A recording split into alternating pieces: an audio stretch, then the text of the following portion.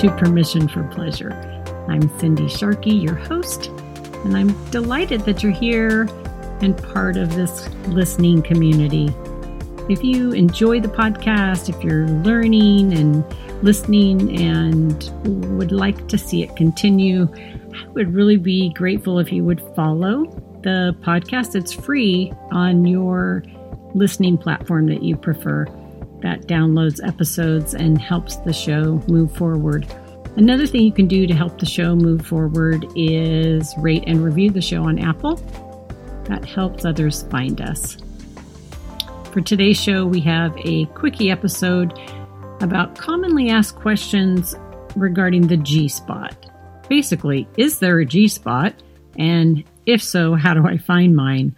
This is such a common question. I thought we'd just spend a quickie episode talking about this area of your pleasure network. So the reality is there really isn't a spot, so to speak. There's no magic button.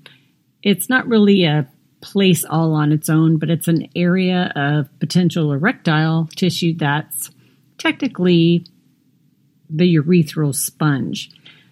So I don't want to get too nerded out with you with all the nurse speak, but in reality, we've talked about the pleasure network, the whole clitoral network, so often on this show.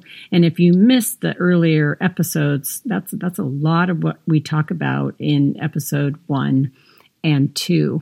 Set the goal of finding it, a spot, a magic button aside, and try to relax and just have fun experimenting to figure out what brings you and your body pleasure.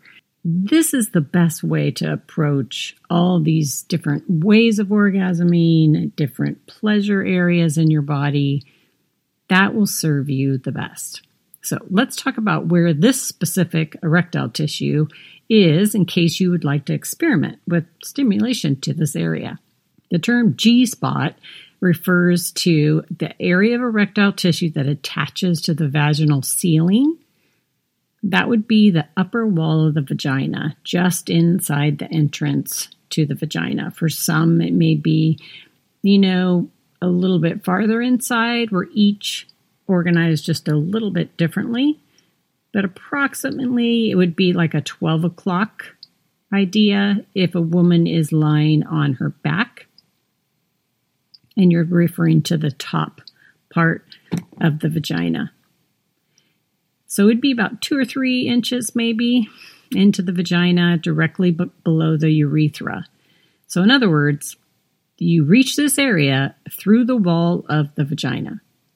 I hope that makes sense.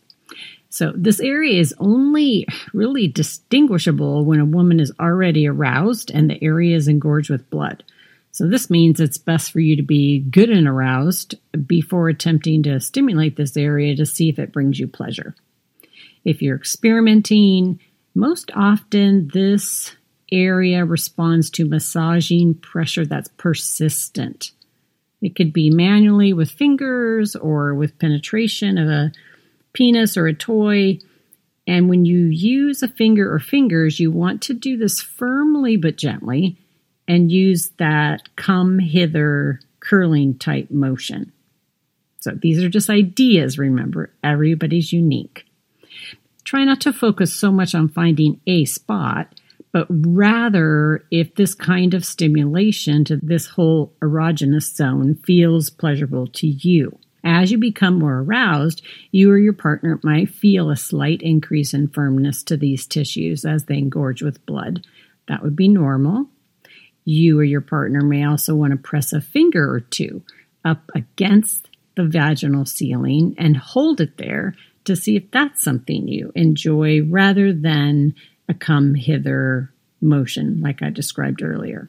This area is not as highly sensitive as the clitoral head, so it can usually tolerate firm, persistent pressure. Here's another tip. Positions that seem to provide the best stimulation to this G-spot area with intercourse is woman on top positions or rear entry positions. So if you're wanting to experiment that way, that might be your 2 to try. Remember, you're attempting to provide persistent stimulation to the upper wall of the vagina. Okay, one more note. Stimulation to this area may or may not result in release of some fluid from the glands that exist in this spongy tissue. This would be normal, whether it happens or it doesn't happen. So I want to make it clear that the degree of sexual sensation in this area varies widely from woman to woman.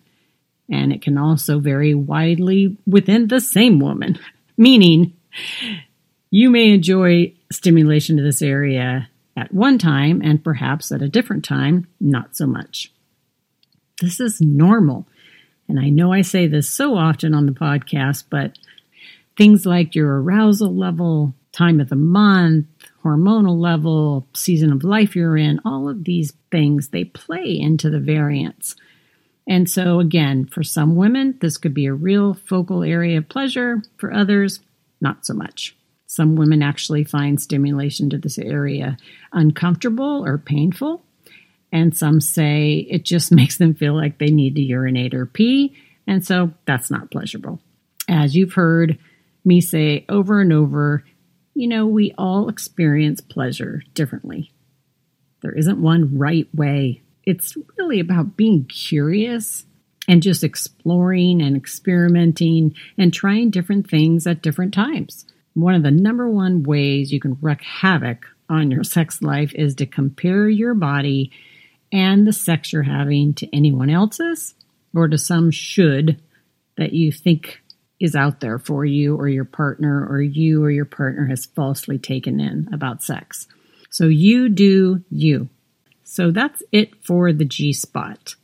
Today, I wanted to take an extra moment with the pleasure practice. I wonder if you're doing the pleasure practice with me over the course of this season of the podcast. I'm doing it. I am really paying attention and stopping to notice pleasure and delight. And that translates into my sexuality, eroticism, and pleasure in the bedroom. And I hope you're finding that too. Another thing that we could add into this, friends, is play. Yeah, I said play. I think we forget to play. Sexual connection can be a wonderful playground. I just think sometimes we forget to add this piece into our lives in general. We're often just in a fun famine. I would encourage you to think about something that's fun for you, like frivolous fun, not a performance thing and not for anyone else, just strictly for yourself. And ask yourself this week, what's just one fun, frivolous activity I can allow myself to do purely for the pleasure of it? Friends, these kinds of exercises and practices truly do help us give ourselves more permission for pleasure.